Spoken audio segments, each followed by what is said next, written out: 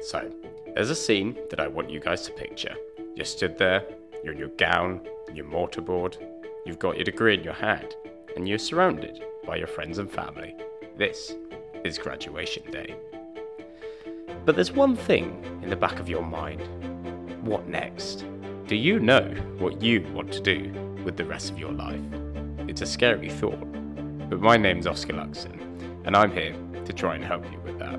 This is going to be your guide to your career, and welcome to my future. Right, so hello and welcome everyone back to My Future for episode 5. Now this week I'm going to be talking to Keith, who's a Wellbeing at Work officer at Cardiff University, and he has some fantastic tips for keeping yourself sane at work and about how to improve how much you can get out of work. So here I go, here's my interview with him. Fantastic. Okay, well, I'm joined today by Keith. Thanks so much for being on the podcast. I really appreciate it. That's okay. I'm more than happy to be here. Yeah, it's good. Excellent. So I was just wondering to kick off with the basics, really. So what is your role here at the university? Sort of what do you do?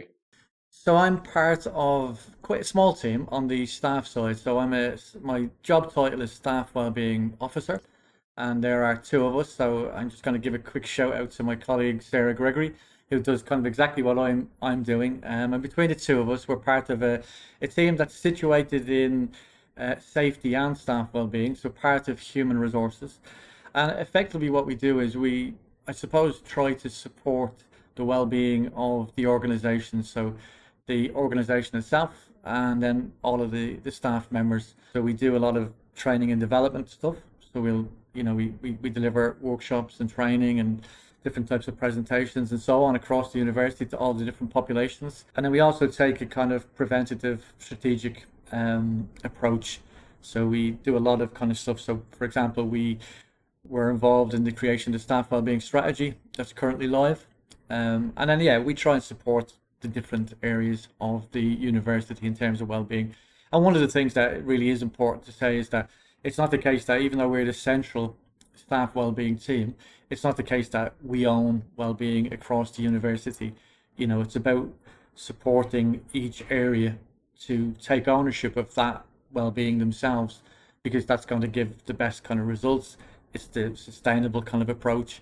So it's really kind of, we're there to support people to do well-being, I suppose. I guess, like you say, it's having good well-being at work is there's a lot of different aspects, I imagine, that come into it, isn't it? And so, like you say, I suppose every single sort of day-to-day part of your working life will contribute to whether you're having a good work experience or not, isn't it, really? So now go ahead. Yeah. No, I was just going to say it is a very fluid thing. I think it's worth mentioning that whether we're talking about mental health, resilience, well-being, these are very fluid things. So they do change moment to moment sometimes. How did you get into it then? Like, what made you want to get into this as a career? Like, I think for a long time I've always been I've always kind of had an idea that just casually this was something I was interested in. And then over a long period of time, I got involved at university level, working with students, international students with disabilities. So it started to move more and more towards a kind of support, mental health, well-being kind of type of role that I had. And that just really kind of gained momentum over a long period of time. So, and then well-being, as you're probably aware, Oscar, which is probably why you're doing the podcast today, well-being has gained traction. In the last kind of 5-10 years maybe, where we're becoming more aware of the importance of just being well. Yeah, it's so true, because I suppose especially an institution like a university like this one will want their staff to have good well-being. So at the end of the day, if staff have good well-being, I suppose they're going to be productive and are more likely to be doing their jobs well, I suppose, isn't it, really? So fantastic. Quite a rewarding thing to do, I imagine. Yes, absolutely. It's you do get to have that sort of genuine and what we might call cheesy feel-good factor to it. It is nice to be able to support people to ultimately to kind of thrive in the environment that they're in. No, that's excellent. Yeah, a very noble profession, really, I suppose I could say. Well, yeah, we try. So do you have any what would you say is like the do's and don'ts for a good level of workplace well-being? Yes, I don't think this is, I think you probably alluded to that a few moments ago, but I don't think well-being is, it's not a black and white thing. It's not, it's different for everybody in a sense. And I think when it comes to workplace well-being, the key thing is really about, so there's, for example, if I just to mention the staff well-being strategy again, but there are 5 pillars in that strategy, and those pillars are intended as a kind of means to good workplace well-being. And so there's an element in the workplace of, for example, we've got a leadership pillar. So the organization has a role in supporting its employees. But then one of the other pillars is the individual. So, recognizing that each of us has a responsibility. So first and foremost, we're responsible for our well-being. And then the 2 other pillars, so one of them is data, but there's 2 other pillars about prevention and early intervention. And I think that would lead me back ultimately to the real building block of well-being, which is self-care. And I think the intentional practice of the types of thinking, kind of building of positive emotions, and the kind of actions and behaviors that promote good well-being. I think that kind of, as I said, day-to-day engagement on purpose, so with intention. I'm going to look after myself. I'm going to take care of myself. I think that's the most important element. So that's in the workplace. It is also true outside of the workplace. So actually, practicing self-care for me would be the basic building block of good well-being. So I suppose like it's from that, it's just as important, basically, like you say, how you keep your mental health and your day-to-day routine when you're not at work, to ensure that when you are at work that you're happy as well, basically. Like, Yeah, it's trying to build a kind of a level of a kind of buffer really, so that because you're gonna have tough moments, there's gonna be difficult things, you're gonna experience stress, there might be some trauma, whatever. We're all gonna experience that. That is life in a sense, and so what we don't want is that we're kind of ignoring. If we ignore the self-care part, what happens is we hit a difficult moment, and that moment is more difficult because actually we're not in a very good place anyway. Whereas if we're relatively speaking experiencing good well-being and then something difficult happens, we're in a better place already to respond to it and to adapt well to whatever it is that's happening. yeah, I suppose it's about being sort of stable in yourself, isn't it? So, like you say, when you then face those challenges, then they're not nearly as tricky as they would be anyway. Like, Yeah, absolutely. mm, It's just, yeah, mm, we psychologists call them kind of I suppose preventative strategies or actions. So, what is it that you're doing to kind of take care of yourself and to keep yourself in a good place? That's really it in a sense. And the challenge is that you wake up every day. It's very easy to fall into the kind of routine of just being on autopilot, ignoring some of the good stuff. But actually, the more we can do, just taking small steps around, the classic things that you hear about, even, being active, moving, nutrition, sleep and rest, having fun, all those things. It's quite easy sometimes to, you have a difficult moment and you just stop doing that, or you haven't been doing that, and then again, you're not going to be in a great place perhaps, and then something difficult happens. So it's kind of extra hard. I suppose it's like I don't know if it's a cliche term. So correct me if it is, but I guess like the idea of the work-life balance and all that kind of stuff, isn't it? Really, because like you say, I suppose you've got to if you're making sure you're still having times where you're having fun as well, like you mentioned just there, then you're going to be more inclined to then do a good day's work the day after if you know you've had a good time before, something to look forward to, and I suppose it's all motivation and stuff like that, really. Yeah, and it's working. It's identifying what works for you.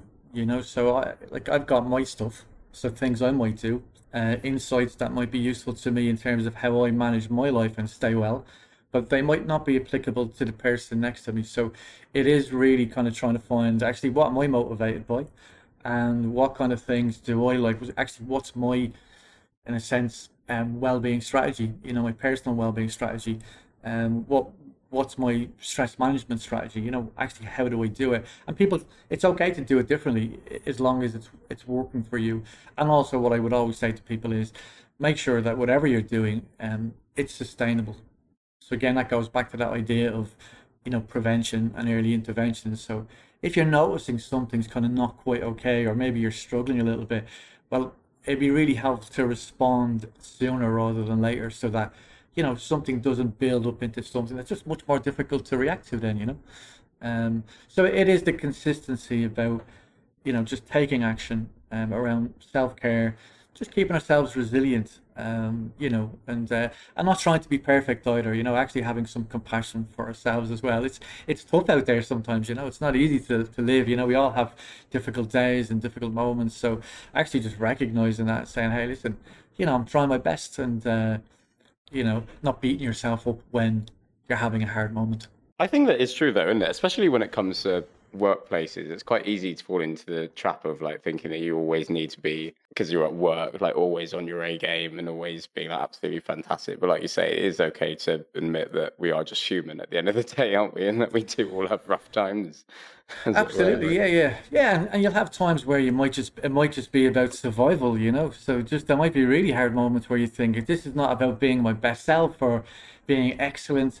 It's about maybe good enough. In that moment, what does good enough look like? It's always about making it sustainable. In one of the training sessions that I run, I actually show a kind of bell curve where top of the curve is top of the hill, and it's about your kind of peak performance. But peak performance isn't sustainable. You have to have periods of downtime, rest, recovery. Where you can kind of take a breather. Also, you need to plan for what if. So if I'm flat out now and something else comes on top of everything I'm currently doing, you're already going to be spinning too many plates. So again, just thinking about how can I make sure I'm okay long term, and making whatever you're doing sustainable. No, that makes a lot of sense, especially what you say about peak performance, because I suppose it's like, as in the clues in the name, I suppose, isn't it, that it is peak performance, and so you can't expect yourself to always be working at that, isn't it? Like, because it is an exception rather than the norm. It's okay, we can all. It's a nice feeling if you've ever entered into that kind of flow state, where time is whizzing by and you're doing good stuff, and you're producing good work, but it's just not sustainable all the time. And listen, we're in a university setting, so it can be competitive, and you can kind of have a certain amount of perfectionism playing out with members of staff, for example, and students too, and that can get in the way of there's nothing necessarily wrong with some perfectionism, but there is an unhealthy extreme, and that can get in the way of being well. So again, you just noticing what's going on and making sure that whatever we're doing is likely to keep us in a good place long term. No, that's fantastic. That is. So I was wondering as well. You were saying that the idea of like the role that you're doing now was relatively new at the start. Is this something, so like in companies and stuff like that are so I've never worked in a large company or anything like that myself. Are wellbeing officers a thing in industry? Do you know?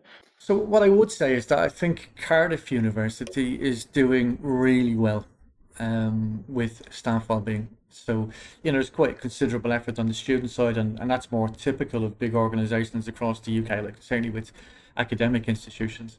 But I think Cardiff is doing really well. I mean, we rank very highly when it comes to well-being, when compared to, if you look at some of the league tables that we kind of look at, there's certain criteria that we try and map to some of the United Nations criteria.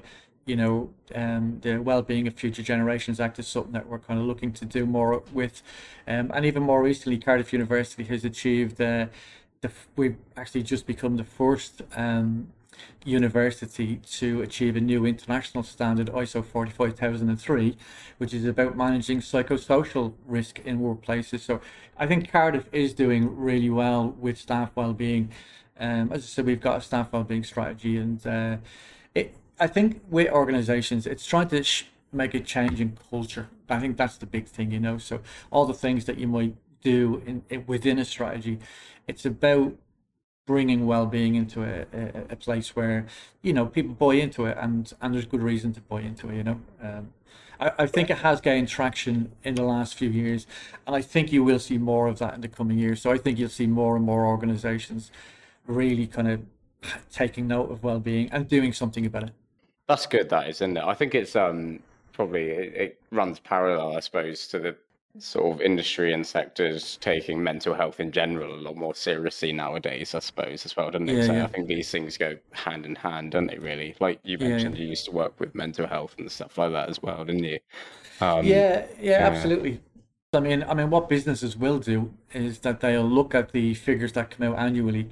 Typically worldwide, it's like the cost of well-being, poor well-being, is something like 45 billion pounds. So it's a huge kind of. It's not like an industry, but it's a huge thing, and there's nothing wrong with saying to people, because for example, there's a positive correlation if you're in employment and that employment is good. But actually, there's a positive correlation with good mental health and good well-being. So we know that the work that we do can be actually a very affirmative thing for us.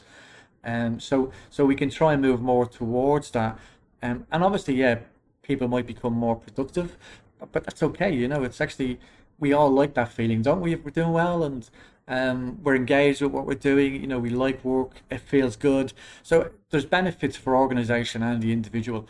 And again, I would come back. I think the building block is self-care. It's actually the organization saying, what can we do?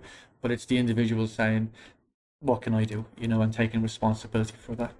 No, that's good. That is. So basically, to sum up, I suppose, for people who might be going into graduate roles or graduate schemes and stuff like that, I suppose from what you're saying, it's basically make sure that you, I suppose, got a plan for how you're going to look after yourself outside of work when you go into your new role in order to just be able to make sure you cope with the changing circumstances and stuff like that, I suppose. Like, Yeah, I think if you're looking after yourself, if you're taking care of yourself, then you're more likely to adapt well to the transition that you're making. And I would just like to mention, Oscar, if I can, but quite recently we did, so this was a collaboration between staff and student well-being. We did a pilot in the pharma and pharmaceutical sciences school. So this was specifically with students who were, so final year students transitioning into the workplace very soon. And so we ran a pilot of a training course called IACT, which is one of the leading training providers in actually globally now, really. And this was a training. So IACT is about promoting well-being, positive well-being. And so we ran a pilot where we ran two training courses in the school for those students. And the feedback that's come back very recently from those pilots has been brilliant. And we've had feedback from individuals who've talked specifically about the self-care element and how important that has been for them. And the training emphasizes again that kind of preventative, proactive approach. So that actually, if we do these things, we're going to be better in terms of well-being. So yeah, I would absolutely say, whatever, because we don't really know when you're going through a big transition like that, there is a certain level of, I suppose, uncertainty. It's change. So, we can't control all of it, but what we can do is we can focus on what we can control and what we can influence. And certainly self-care is at the heart of that. So looking after ourselves makes us more resilient and improves our well-being. And I think that would be the way forward. I would also say, I don't know how much time we have, Oscar, but in terms of that work-life balance that you said, I think that is important and it's worth thinking about. There's quite a lot of debate about work-life balance in the kind of industry. Some people hate that term. Some people crave work-life balance, but really there are very simple things that students can do. So what we can do is, again, set an intention. And so, for example, I say to people, if you think of like the shift during the pandemic to working remotely, you could be working in your kitchen. Well, actually, if you leave your laptop out on your kitchen table, and it's just sitting there all evening, it's going to be much more likely that you'll jump in and take a look at an email or do something related to work. So one of the things, a very simple thing that can help, is to just create a very clear transition into the work that you're doing and out of it. So you might think about actually just picking up your laptop and putting it in a drawer somewhere so that it's just out of sight. So simple little things.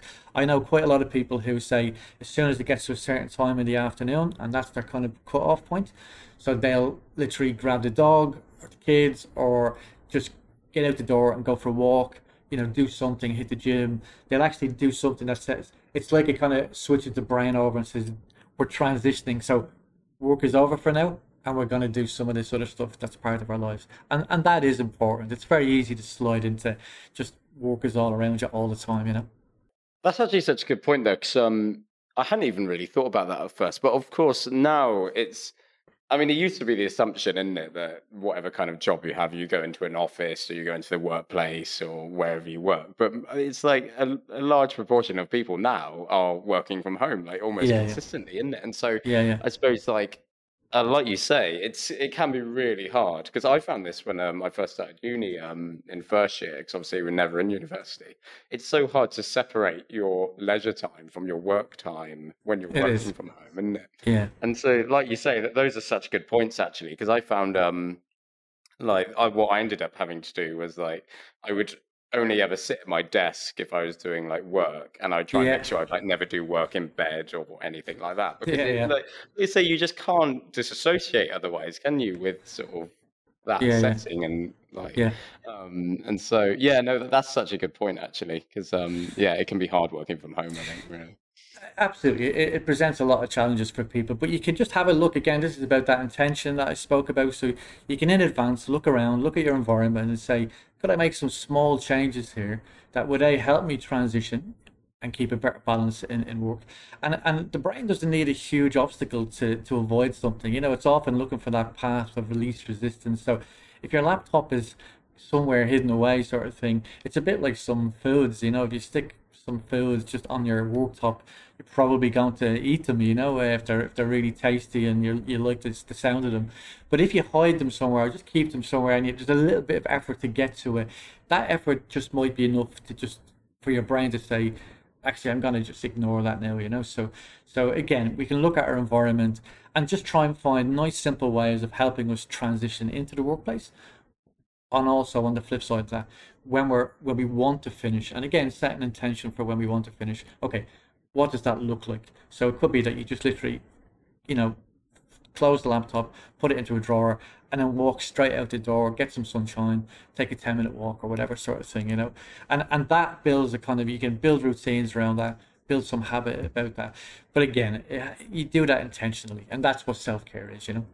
No, that's such a good point, that is, because I think it's all when you spell it out, it sounds like it's all quite simple stuff you can do that can make a big It difference in is, it. But yeah, I yeah. mean, until you have like, for example, like until like I hear you spell it out there, even though it's simple stuff, it's stuff you never would have really thought of. You just don't really like. At least I wouldn't think a lot of these basic things like to do them would actually make so much of a difference. But like you Yeah, say, yeah. they do, don't they? Really? And, Mm. and again, it's very small things that can make a difference, especially if we practice them consistently. That's the key thing. That's what really self-care is. You know, it's not waiting till things are really difficult, and then you go, oh, I better do something to take care of myself. Actually, when things are good, we can practice these things. And in fact, it's kind of a nice way of doing it. When it's easy to do things, let's just get them into our routines and make them a habit so that they become more automatic. And I think you hit the nail on the head there, to be honest, Oscar, that it's the thinking about it in advance, you know. So if we're on autopilot and we're not used to doing these things, we probably won't do them, you know. We probably won't. We just get on with whatever it is that we do normally, you know. But we can stop. We can effectively say, right, in the way you would with stress, you know, I'm going to manage stress. That's an intentional thing. So how am I going to do that? What does that look like? You know, and I'll leave you with a kind of question, which is, so whatever is happening at any given time, I always say to myself, what what I'm doing helpful? So is this thought helpful? Is this feeling helpful? And is my behavior or the action that I'm taking, is it helpful? And if it's not helpful, well, do something about it. No, that's a fantastic final bit of advice there. Thank you. Yeah. So yeah, it's a simple thing that you can integrate into your day-to-day life, isn't it, to make a Yeah. big change. No, I Yeah. really appreciate that. You've gone over some really great stuff there, Keith. That sounds really good. Thank you so much for that. No, no, thanks. It's been a pleasure. It's been fun as well. It's nice to kind of Yeah. chat about well-being. So yeah, thanks very much for having me on.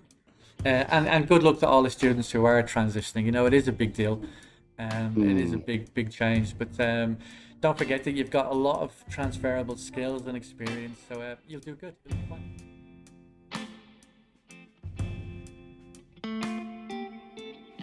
So there we go. To ensure good well-being in your new role, plan ahead. Make sure you're looking after yourself, doing what works for you, what keeps you happy, whether it's exercise, whether it's eating right, whether it's seeing your friends, whatever it is.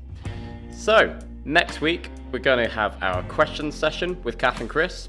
And we're going to be going over all sorts of different things. It's not targeted at all, so a lot of different topics to go over. I look forward to seeing you next week.